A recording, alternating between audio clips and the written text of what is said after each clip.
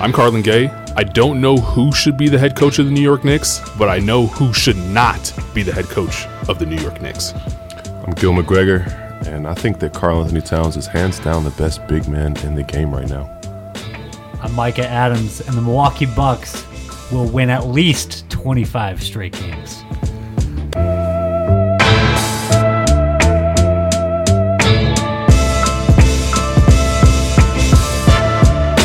Welcome into NBA Sound System. You heard the voices that are going to be talking to you for the next little bit. We won't put a time limit on it, but we're going to be a lot shorter than we were last time. Carlin Gay alongside Mike Adams and Gil McGregor. We're going to talk about the Knicks head coaching situation, or at least try to wrap our heads around what that is. We'll also debate who is the best big man in the NBA today. But let's start with a story that is kind of being swept under the rug, in my opinion. The Milwaukee Bucks, they won 60 games a year ago. They're on pace to do that as well this season. 15 straight wins as we record this right now, and they have a layup by NBA standards with the New Orleans Pelicans coming up next.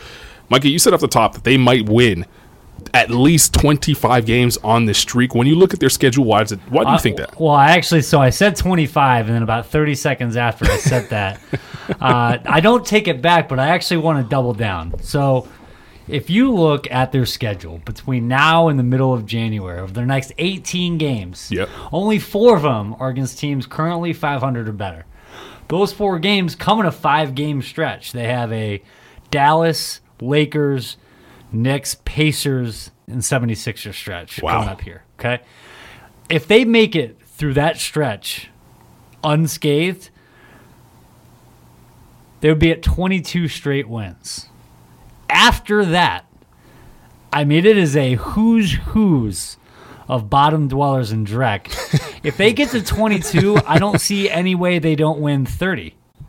And the last time we saw 30 wins was the Lakers. Yeah, 71, 72. Yeah, the all-time record is 33. The all-time record is 33. Right, that Heat team got close. They won 27 6 years ago, 5-6 years ago. Yeah, and that was that.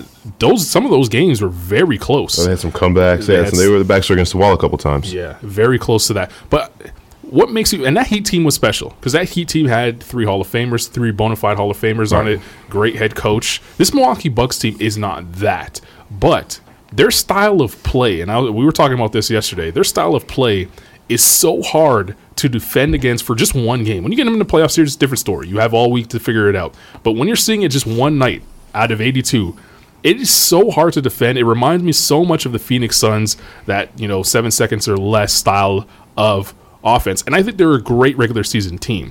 I said it on this podcast. I say it off this podcast. I say it on all our videos on NBA.com. I don't think the Bucks are going to win the NBA championship. I don't think they might not. I don't even think that they're going to get to the finals. They could finish 79-3, and you wouldn't. Yeah, they have to prove it to me by playing this style of play. I just don't see it. But I will give them credit where credit's due. They're a really good regular season team. I just think that they lack closers other than Giannis when the playoffs come around. I think that's fair, and I think that it's a fair criticism that we're just not going to know the answer until we get to the playoffs. Right. Like Eric Bledsoe has disappeared. Now it's at least 2 straight years in the postseason. He's never been a good postseason player. Now, short sample sizes, what have you, sure, but you know what? Like that's the name of the game, right? Yeah. Like the playoff series are, in essence, a small sample size season. So when you time in, time out, don't deliver, I don't know. There is a burden of proof for Milwaukee. I will agree with you on that. I do think that this team is a little bit different, though. They're a lot deeper. They defend at a really high level. I think everyone points to, it's Mike Budenholzer, it's Milwaukee, it's Giannis, it's 4 shooters surrounding him at all times. This team defends the hell out of the paint. It's impossible to score on them inside. Not only do they not give up any looks inside, they defend them better than anyone. They rank first in the NBA and both attempts and field goal percentage allowed in the restricted area. And then they get out and run. They force more misses than anyone, and when they force misses, they run more, harder, faster than anybody. they're a perfect regular season team. Before I bring Gil in there, because I want Gil to drop some knowledge on what he thinks about with the Milwaukee Bucks, I want to double down. I want to dig deeper into something that you said, because all the things that you said was true, and they were true last year as well. They were first in points scored a year ago. They were the number one defensive rating team a season ago. They were fourth in offensive rating a season ago. They were great on both ends of the ball. They got out and run. They were pace was up and down. They were second in pace, I believe, a season ago.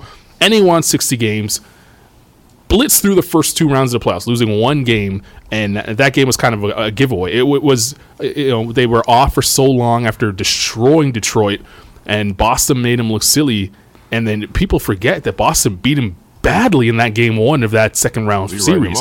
They absolutely destroyed them, and most people are saying, well, this can't be serious. Like, this is not a team that's going to get past.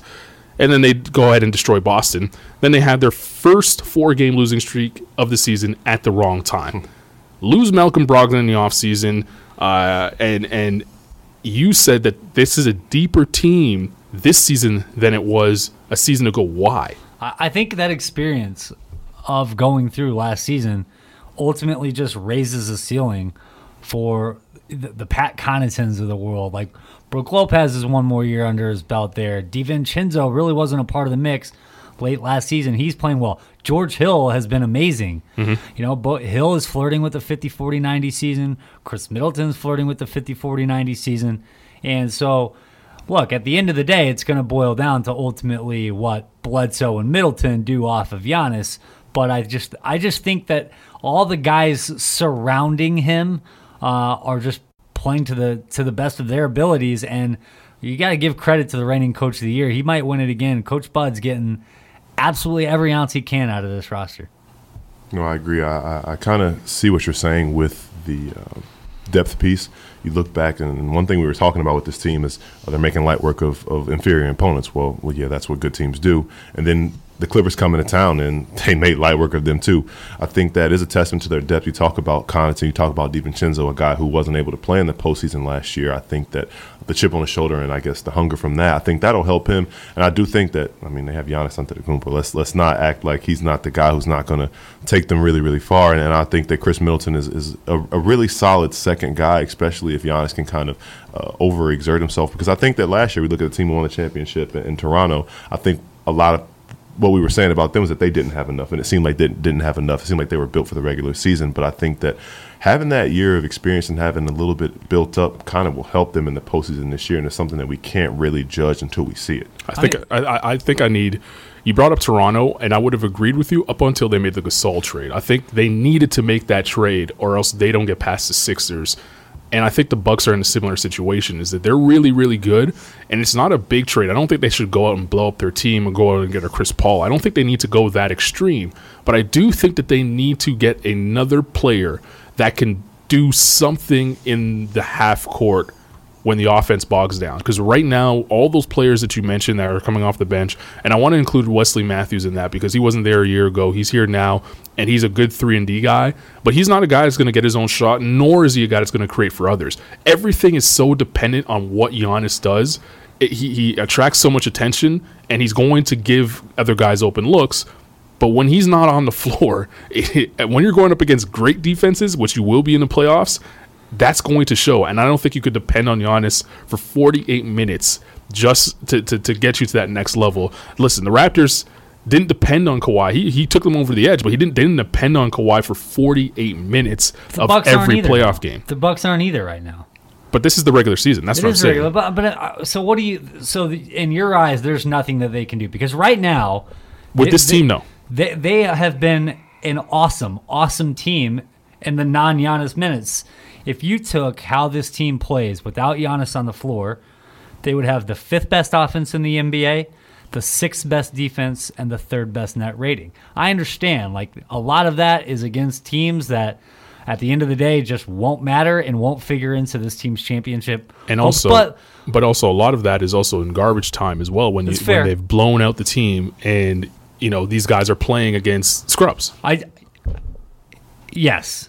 I don't have a counter for that because there's not. I mean, it's December. It's the regular season. The schedule it is what it is. Yeah. But they're 21-3 against it. I won't kill them for that. They're destroying. I mean, we joked about it last week that they beat the Hornets and Knicks in back-to-back games by 40. Yeah, it was and ridiculous. I said if they beat the Clippers by 40, that they're not going to lose the rest of the year.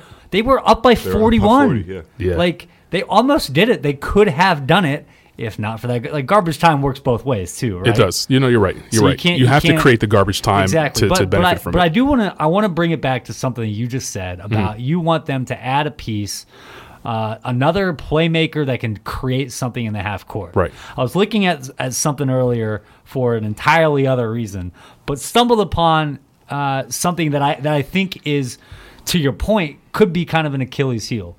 So, there's all sorts of numbers out there, right? And you can pretty much break down any situation based on anything that's recorded.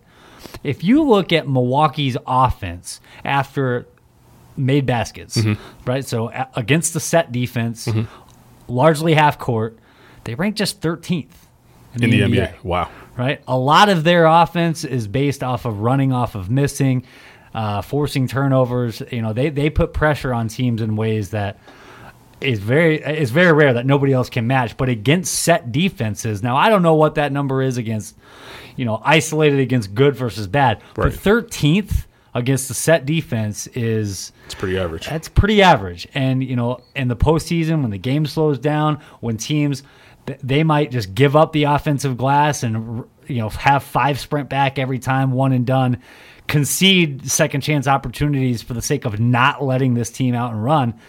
I don't know. Like, that to me is a cause for concern, and I think gets to what you were saying about they have a need that they need to address. Yeah, and that it's the same thing that the Raptors had, because when you look back on what the Raptors' Achilles heel was, is that they depended so much on Kawhi in clutch minutes and crunch time to just get a shot off. It wasn't even that they were depending on him throughout the game. It's like when the game's close, Kawhi had to play so much one-on-one, and granted, he was so good at it that it didn't matter, but they had to go out and get another guy, and they did that in Marc Gasol to alleviate some of that pressure throughout the game. And that, to me, is what took them over the top. They need... Maybe it's Kevin Love, to be honest with you, now that I'm thinking about it. Because Kevin Love is a great passer, and he's not the guy he once was in terms of scoring 20 and 10 when he was in Minnesota. But I think he's at the point in his career right now where you can trust him. And right now, Cleveland's actually running a lot of offense through him at the moment.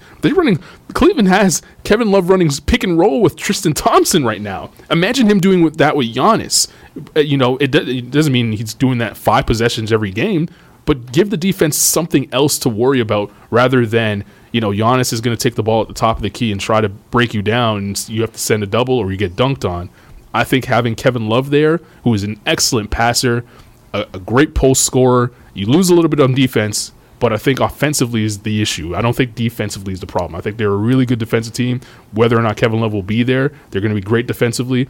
I think offensively, when they're going up against, the Torontos and the Phillies, who have so much length and athleticism, Kevin Love would be a great addition to that team. No, I definitely agree in that it's a minor piece similar to like the Gasol move last year.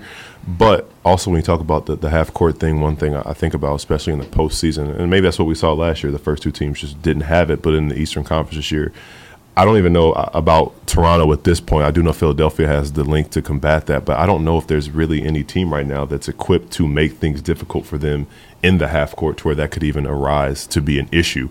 That's a good point. I agree with that. And look, let's face it. So Milwaukee starts last year's postseason 10-1. Mm-hmm. Okay, they lose that game 3. They're up 2-0 against Toronto. Game 3 goes to double overtime, right?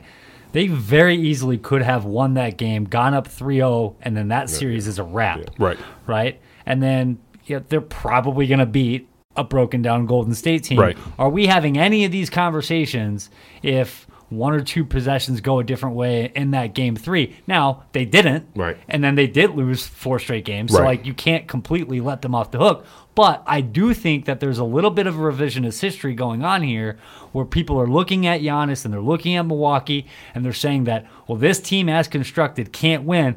It took Kawhi Leonard delivering like a Michael Jordan level 2-way performance to beat this team. That's what it took to beat them. I agree. They are awesome. I agree, but when you lose 4 straight in the playoffs, and you had no counterpunch, that is a problem. That's a fundamental problem. I get it's, one possession in game 3, but the other 3 games went exactly the same way. It was close for a period of time, and the Raptors were able to neutralize them in the half court. When the Bucks got out and ran, that's when they won those first 2 games, and it showed. When the Raptors decided, you know what, we're going to slow this thing down, and we just believe that we're going to execute better than you, that's a problem. If you're the best team or you want to be the best team in the league, you shouldn't be afraid of playing in the half court. If you're going to win a championship, it's going to come in the half court, both ends of the floor, defensively and offensively. If you can't execute on one of those ends, well, guess what? You're not hoisting Larry O'Brien.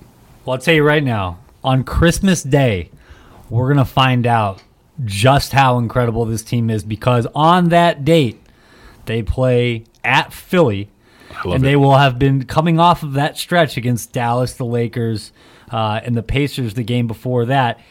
If they take care of their business, they're going to go into Christmas on a 21-game win streak. They could beat Philly, take it to 22. Look at the schedule. It is Cream Puff City. And then they'd be putting the 71-72 Lakers on lookout. Watch out. On notice. On notice. There it is. And hey, sounds like the 2016 Warriors need to be on notice too. And real quick little trivia Seriously. here. So the Lakers are also 21-3. Yes. 1971-72, when the Lakers won 33 straight games, that Lakers team started 21-3. The Bucks also started 21-3. Wow. That Bucks team also had a 24-year-old reigning MVP. His name is Kareem Abdul-Jabbar. They did. There's a lot of similarities here between 2019 and 1971. Correct me if I'm wrong. That's the Bucks team that went on and actually got it done. They lost. They won it the year before. They lost to the Lakers that same year in the Western Conference Finals, and then the Lakers went on to win. Finally, Jerry West got his title. Finally, after being 8-1 and 8 in the final. We're not here to talk about the if our guy Scott Rafferty, I have to shout him out. If our guy Scott Rafferty was here, he'd be rolling his eyes talking about pre-90s basketball. All right, let's move on and let's talk about the big men. And this is actually a good segue because the 90s big men, very identifiable. They were bruising up and down the floor. They would play 6 feet within the basket. They weren't standing outside jacking threes. We have a new era now. Karl Towns, who's probably launching 3 right now as we speak. He takes more threes than your average guard. It's ridiculous. Well, maybe in a good way, Joel Embiid probably takes a little bit too many threes for people's liking. Rudy Gobert, Jokic, and I know you, Micah, want to throw in Giannis Antetokounmpo in that mix. We'll also throw Anthony Davis into that mix, who's a hybrid 4-5. Let's get rid of the 5. Can we get rid of it? It's just bigs. Yeah. It's bigs and wings. It's bigs, wings, and ball handlers, and some of the ball handlers are wings. It's point guards, it's wings, and it's bigs. That's all it is. So now y'all got me second guessing how I opened because now we're throwing Anthony Davis in here, and now I'm like, should I have said Karl Anthony Towns before Anthony Davis? I just I was thinking centers. I said big men, but you know what? I'll just traditionally though, Anthony Davis normally likes to go as a 4. It's right. he identifies as a 4. Right. Giannis, I don't know what he identifies as, but some wouldn't say that he's winner. He's a 5, right? No one would say the average NBA fan doesn't think of Giannis as a center. And we'll have the discussion of why you should have that. So if you just think about the traditional bigs, you picked in our NBA.com draft of bigs. We all had an opportunity to pick bigs based off the draft list. Gil had the number 1 overall selection. The pool was Karl Anthony Towns, Jokic, Embiid, and Gobert. He went with Cat number 1. Why? Well, first of all, it's a lot of pressure. When there's no wrong answer. Everybody's going to scrutinize it a little bit. Why you didn't do this? Why you didn't do that? But Cat, first of all, the eye test was big. I saw him in the second or third game of the season. He went for like 37 and some. It's just a crazy stat line for him. And I was really pretty impressed. Granted, it was against the Hornets, who were without Cody Zeller, but still really impressed just with everything he brings to the game. And then you kind of look at his numbers this season. He's averaging 26, just under 12 rebounds, 4.5 assists, and 1.5 blocks per game. And something that kind of caught me off guard is that he's missed 2 games this year. Obviously had the incident that got him suspended for 2 games. And despite that, There's only 5 players in the league that have made more threes than him, and only 4 players in the league with more double-doubles. So he's kind of making his presence felt in so many different ways. He's doing so many things, and he's just 24 years old. He's the youngest of the 4 guys that we talked about, granted by a few months with Jokic. But it just leads me to believe that he's really kind of an outlier for what the prototypical big man is kind of growing into. Like, we probably won't see anything like him again, like a guy who's shooting like that and playing like that and doing everything he does. So why is Karl Anthony Towns considered a center then, and Giannis isn't? Because I was not allowed to take Giannis in this draft of ours. I was not allowed to take him. He plays the position, though. Shoots 8.5 threes a game. He does. His average shot distance is 15 feet from the bucket. That's 6 feet out farther than Giannis. But there is no one on the team that's a 7-footer other than him. So it's just because of other guys? That's the only reason. All right. Yeah, that's simply the only reason. And by the way, you drafted second. I did draft second. You take? But before I just want to let people know that the incident that Gil's talking about where he got suspended was a fight between the guy who I picked and the guy who he picked. It wasn't because of Lizzo as halftime extravaganza in the last game they played courtside. Towns would have been a nice selection at second. I think you have to go with Joel Embiid, and I said this in the piece as well. I know that there is flaws with this guy, but his ceiling is just so much higher than the other 3 players on both ends of the floor. I think Embiid can dominate offensively as well as Towns can. I think he could dominate defensively as well as Gobert can, and I just think that he commands so much attention when he's on that these other guys just don't have that next level that they could get to. I love Jokic. You could run the offense through Jokic. He's a point guard. He really is a point center. You can't do that with Embiid, but can you trust Jokic in the last 5 minutes of a game to make sure that his man doesn't score? Probably not. You can do that with Embiid, and then you could also dump it into him and go ahead and say, you know what, go ahead and get your bucket. I just think that if I was building a championship team, out of the 4 centers that were available to me, Embiid will probably give me the best chance when he's right. I get that he's not always right, but when he's right, he's far better than the other guys. Does the inconsistency with Embiid give you any pause for concern? That's the only reason why there's a debate. The turnovers are terrible. Yeah, he's careless. So many of the threes are early in the shot clock. They're ill-advised shots. He goes through these long stretches where he completely disappears. Now, yeah, granted, he can completely take over. Like really anyone, like there's nobody's A+ game is as good as Embiid's A+ game among these centers. Right. But I would also argue that he probably brings his C+ game a whole hell of a lot more than any of these other guys do. Right? Well, Jokic you can make an argument for. And then if you want to bring it C+, Towns may not bring his C+ game, but he has C+ defense. That's fair. And that's probably his top line defense. And then on the other side, Gobert probably has B- offense, and that's his top ceiling. So to me, the ceiling here is the reason why I went with Embiid. And I would have went with Embiid for the record. I would have went with Embiid first as well. But I get that there is faults, and I get why you would choose someone else. So you say B- offense from Gobert. Does that mean like getting held scoreless? I don't know, because I've never really never really seen. Talk to me when Gobert goes 0 for 11 into the game, huh? See, that's the downside of having an Embiid. He's going to get gastro. That's just the man has weak bowels. I don't know what to say. You're going to sit here and talk all season long about the shortcomings of my guy Eric Bledsoe, and then all of a sudden Joel gets this giant pass for passing something. I don't even know what. He was passing a ton of gas, and that entire game was a big gastro problem. We'll chalk it up to that. Yeah. And by the way, I'm looking at the play-by-play stats, which you can find on Basketball Reference, just to see where Giannis plays the majority of his minutes. Yeah, it's probably small forward. 23% at center. That's fine. He's still a center. Less than last year. I don't care. 78% of the time, he's a power forward. Okay. Here's what's going to happen. All right. Here's what's going to happen. I'm not going to take him now because you guys aren't letting me. You made the rules, so I'll stick within your narrow-mindedness and stay inside the box. I'm doing what I'm doing what the numbers tell me. You guys are me. the New York Knicks of podcasters. You're sitting here living in the 90s. Wake up and smell the coffee, boys. Let's go. More on Giannis at the 5 in a minute because I do think that there is an interesting conversation, which you hinted at a couple minutes ago, but we'll get there in a minute. Okay. That's a tease, folks. If you're making me then choose between Jokic and Gobert, they are so drastically different. It's like it's not even like apples and oranges. Right. I mean, it's like I don't know what's apples and pasta. Like I don't know. I have no idea. I'm gonna go Jokic though. Okay. Because I do think that look, Gobert's defensively is on a completely other level. But I do think that what we saw from Jokic in last year's postseason, I mean, the guy put up a 25, 13, and 8. I know he has not gotten off to a great start this season, and he's still working himself into shape. But that right there, I mean, that had the look of that was getting you Joel Embiid's 25 and 13, but then also playing the role of Ben Simmons.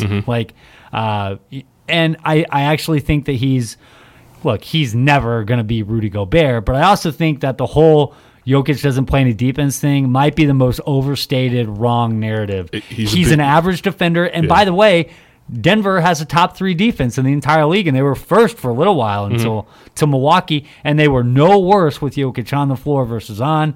So, look, I get it. Push comes to shove. Are you comfortable with Jokic in a big possession? Maybe not, but I do think that it's a lot. It's very overstated how limited he is. He's the big man Harden. He's become the big man's Harden in terms of killing him for defense. I agree with you. I before we met, I was a Jokic. I'll say a Jokic hater. I guess I was a Jokic hater, and I've slowly come around. I'm slowly appreciating his game for what he is. I think I'm not going to go out and say he's the best passing big man of all time, but he's up there. And secondly, I do agree with you. I think that playoff run last year was incredible. It opened my eyes. It showed me that he can be the go-to guy in a championship team. I just don't think he has Embiid's level of ceiling. That's all. Yeah, no, I think kind of back to the defensive argument. We've talked about it before with the Lakers, with their older guys, and they're just savvy. I think that for a player that's at this stage in his career, he's so smart as a player. I think that he's able to use his savvy and his smarts to kind of, I guess, make up for his physical and athletic limitations as a defender. And I think that that's just kind of a mental effort thing. And it might look like it's not 100% maximum physical effort, but it's just what he's limited from doing. And I think he deserves credit for that as a defender. I think we know that he's never going to be an elite defender, but we talk about it, like you just said, they still have a top defense in the league in spite of having such a quote-unquote awful defender anchoring them. Poor Rudy Gobert. He's last again. You could read Kyle Irving's take on why he had to be stuck with Rudy Gobert, for lack of a better term, on NBA.com. Let's move quickly and just talk about the New York Knicks here. They fired their head coach last week after he conducted practice. They let him go through that and then said, you know what, we're going to move on from you, sir. So now they're in search of a new head coach. Dave Fizdale had the worst record of any Knicks coach, or worst winning percentage of any Knicks coach of all time. So obviously the bar is not very high for the next coach to come in and overtake it. But who wants this job? This is a very mismatched team. There's a lot of young guys. There's old veterans who are getting paid for the next 2 seasons. And then you have potential lame duck president and GM that are going to be hiring you, who may not be there by the time you get your feet under you and figure out what you have in this roster. And then there's always the dark cloud that is James Dolan.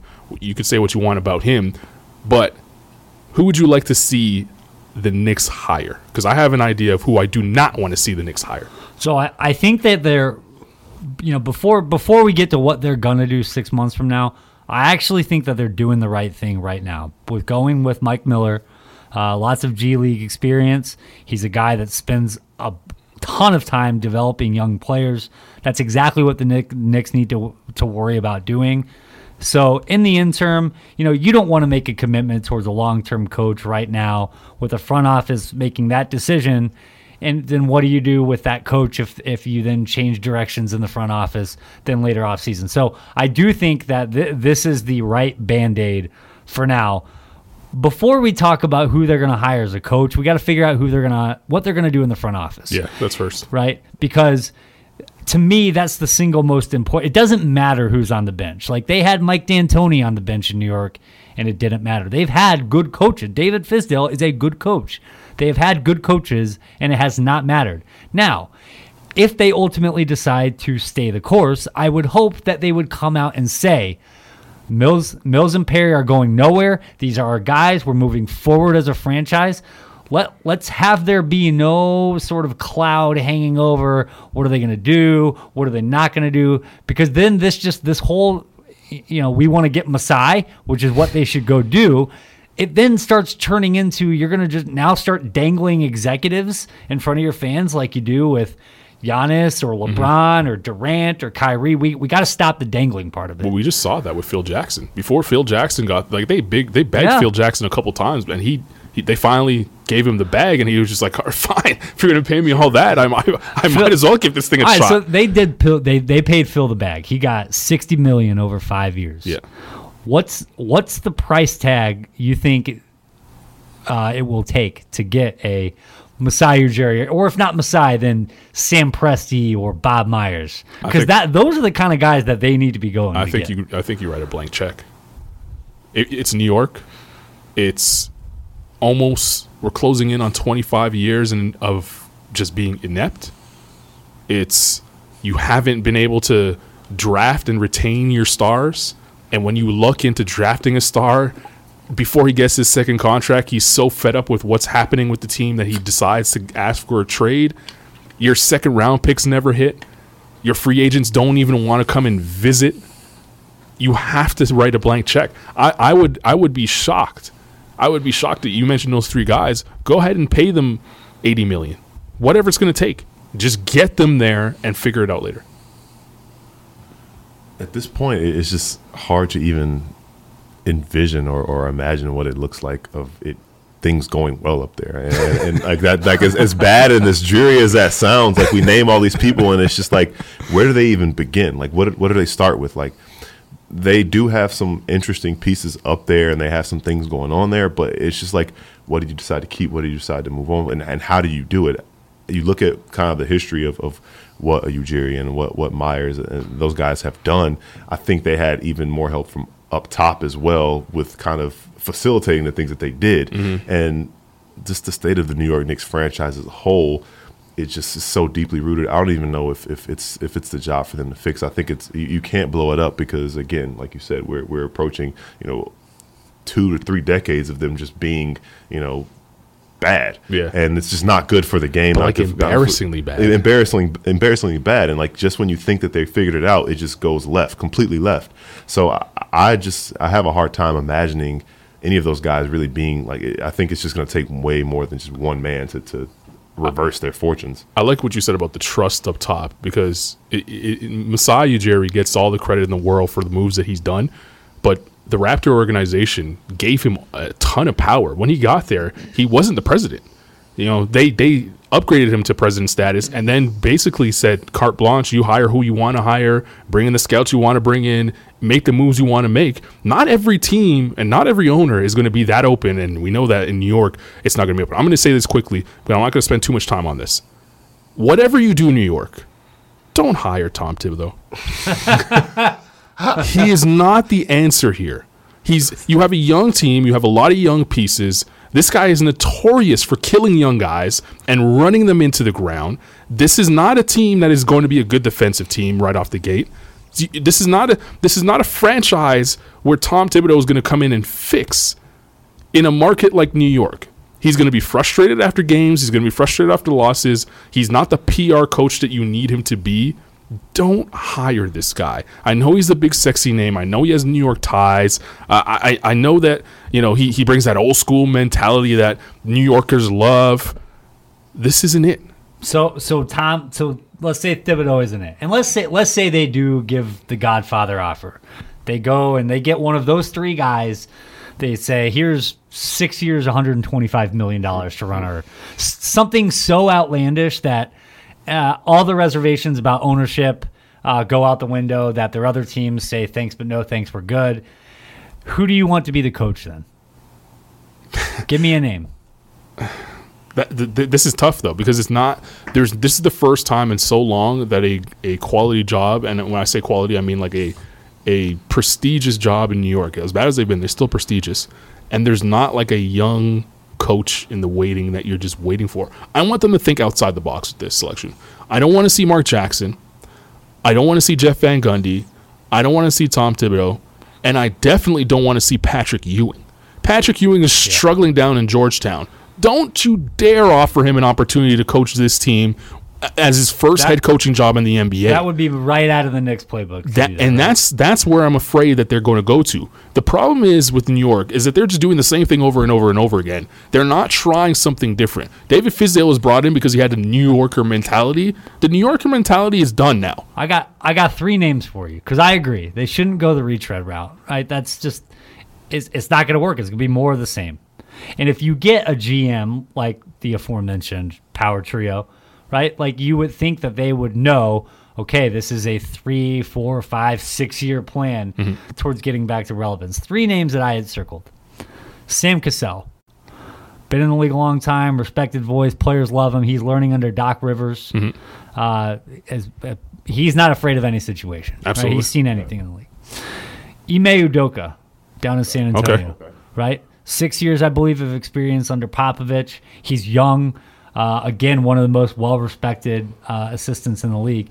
And this one's a little bit more off the beaten path. No head coaching experience, but Adrian Griffin. Okay. Adrian Griffin has been with Milwaukee, Chicago, Orlando, Oklahoma City, and now Toronto as an assistant coach. He has been named in the annual GM survey one of the top assistant coaches in each of the last 6 seasons. Wow. He's received votes. Players love him. He's interviewed for a bunch of jobs before, has not gotten one. Those are 3 names that I would like because I think the Knicks need somebody younger. They need somebody energetic. They need somebody that understands the city. They need somebody that understands in 2019, right? We just heard Kevin Durant last month say players are not enamored with the state of New York basketball is just a myth at this point. But that's why the current crop of players do not think that. Yeah. And the current generation of basketball fans don't. That's why I don't think that they need. Everyone else says like they need someone that has an idea of what New York basketball is like. I don't think that they do because there is no more mystique. The mystique is our era. The mystique is what we grew up watching is the Knicks, Pat Riley and Van Gundy when they were good. The Knicks have been so bad, it doesn't matter what head coach comes in there and assumes what New York used to be. That is so far gone from what they are now. They need to find like a Ryan Saunders who is just someone who doesn't have a big name. And that's the problem I think that New York's going to run into is that New Yorkers expect a big name. They expect a Chauncey Billups. They expect a Jason Kidd to come in and save the day. You're not going to get one of those guys. You need to go out and give me Shaka Smart. What happened to Shaka Smart's stock? Are you going to be okay when Masai brings Nurse with him to New York? That he steals him from Toronto? Nick Nurse is a perfect example. No one knew who Nick Nurse was, 18 months ago. Yeah. They just knew him as a guy that was in the G League and was sitting on the Raptor bench. They had no idea he would take the Raptors to the heights that he took them to. So they need to do that. That's the move they need to make. Don't go and get the European great head coach. Don't bring back David Blatt. I know he's having health problems and may not be able to coach. You don't get Heitor Messina. Don't do that. Go out and actually try and scout guys who are doing it at the G League level. Who's winning at the G League level right now? It's not Jerry. Don't bring me Jerry Stackhouse either. Oh, that was the name I was throwing out there. All right, give me what's the elevator pitch for Jerry Stackhouse?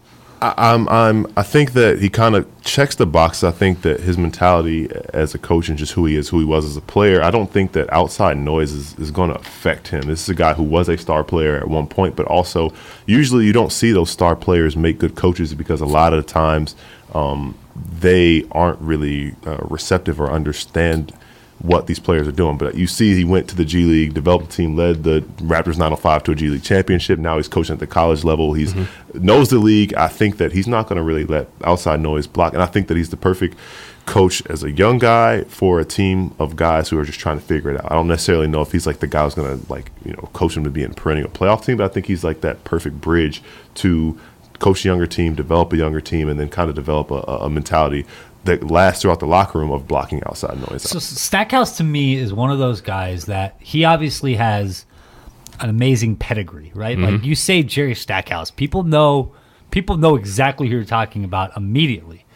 Now, Do you think that's too big of a name, and just in terms of name recognition, like in the mold of, he's not Patrick Ewing. Right. Nobody's Patrick Ewing in New York, Right. right? Nobody's. I mean, he's not even Mark Jackson in New York. Right.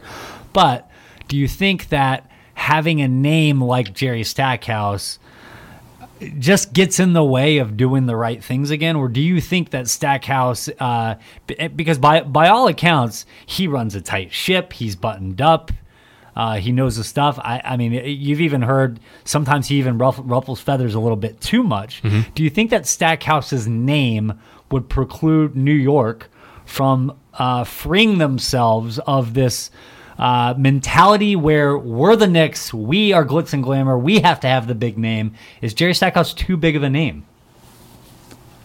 I have a hard time thinking that, because he's never like played with them or anything like that. I don't think it's like he has a big name within the realm of the Knicks. I think he has a big name within the realm of the league, which I think it might help them establish their relevance again with a guy who is from the outside, understanding where they stand as a guy who competed against the Knicks in their heyday or towards the end of it, to know what Knicks basketball should be. You know, early in his career, he was going against those teams with, you know, Larry Johnson and Patrick Ewing and those teams. So I think he understands what New York basketball is from an outsider's perspective. And I think that who he is, again, like you talked about, not afraid to ruffle some feathers. Maybe that's what they need, a little bit of pushback, but also understanding of what young guys need. I mean, he's coaching college ball right now. He's coached the G League. He was an assistant in Memphis last year. So I think he's kind of seen it all in a short period of time. And I, for one, was a little surprised that he ended up making the transition to coaching. I didn't necessarily think, you usually see like point guards and players like that. But the fact that he was able to do that is kind of encouraging for me, that he would be able to kind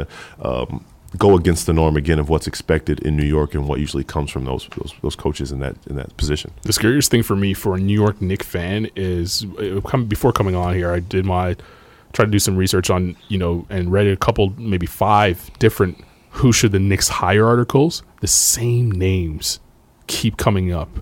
I think the only one that I saw once, maybe twice, was Dave Yeager.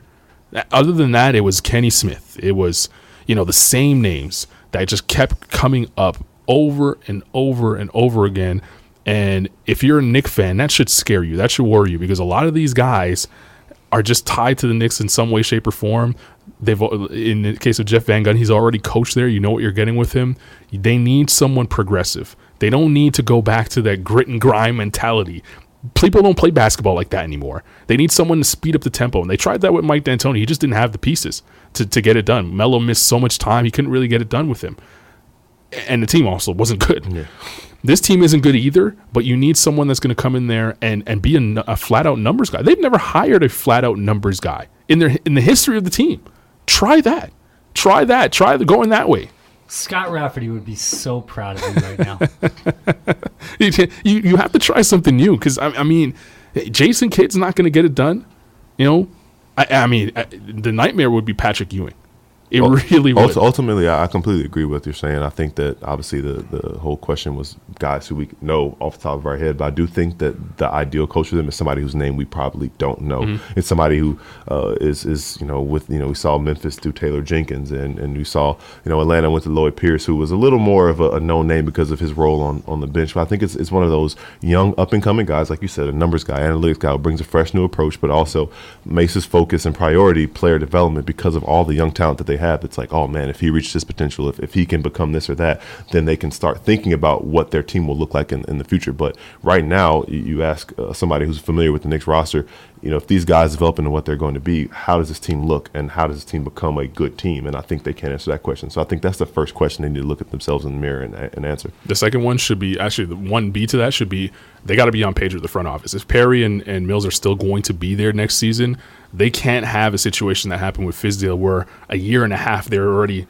at odds of who should play and what, how many minutes should this guy play. That not can't happen. 19-year-old 45 minutes a game. That can't happen. All right, let's wrap it up here and get out of here with our a spotlight on something that people aren't really paying attention to in the NBA right now, where probably most teams already play 20 games or close to it, so we're almost a quarter of a way through for most teams. One thing that you have been paying attention to that you don't think anyone else is? I'm really watching Kevin Love. You mentioned Love earlier as a guy who in Cleveland suitors might be on the lookout for. it's not like people aren't talking about Kevin Love. They are. It's becoming a topical conversation, but I do think it's being undersold how big of a deal a trade with Love could ultimately be.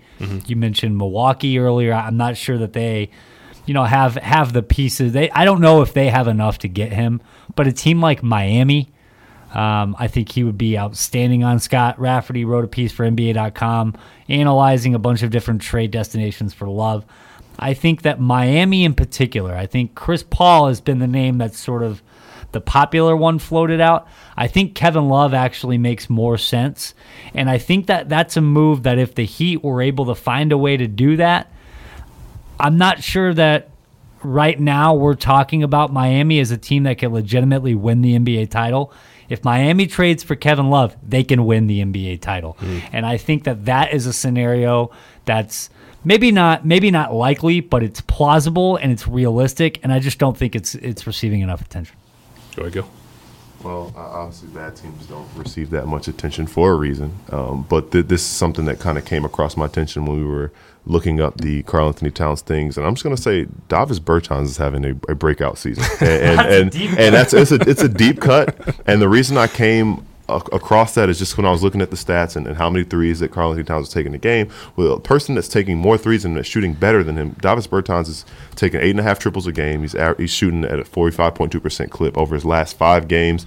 He's averaging 22 a game, taking 12 threes a game, shooting just under 48% from three, which I mean, I don't care who you play for or whatever, how bad the team is. That's really impressive. This is a guy who's 27 years old. We kind of knew his name in San Antonio. We knew him as the other Latvian in the NBA, not named Kristaps Porzingis. But I think that just looking at what he's doing in Washington, how he ended up in Washington with the whole thing with Marcus Morris supposedly going to San Antonio and that falling through, which is another story. I think that, it's a name to keep an eye on. Maybe it's a contender that tries to make a play for him moving forward, or just he's a piece of their future as they get John Wall back and they try to build moving forward in Washington. I think that's a great call because 2 years ago, Philly got Ilyasova and Marco Bellinelli. And when they got him, nobody really batted much of an eye, and then all of a sudden that team just took off. They had the best starting 5 in the league.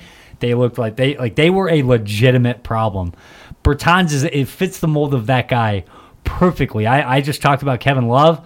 Bertans could go and have an identical, maybe not identical, but a similar type impact, whether that's Milwaukee, Miami, any one of the powers in the West. It's a great call. If Philly never wins the championship with the core of Ben Simmons, Tobias Harris, and Joel Embiid, we'll look back at them letting Ilyasova and Bellinelli go that summer as one of the reasons why. Because I honestly believe that had they kept those two guys before the Jimmy Butler stuff and everything else, I think they'd be in a better position right now to win a championship than they are with those guys on the roster.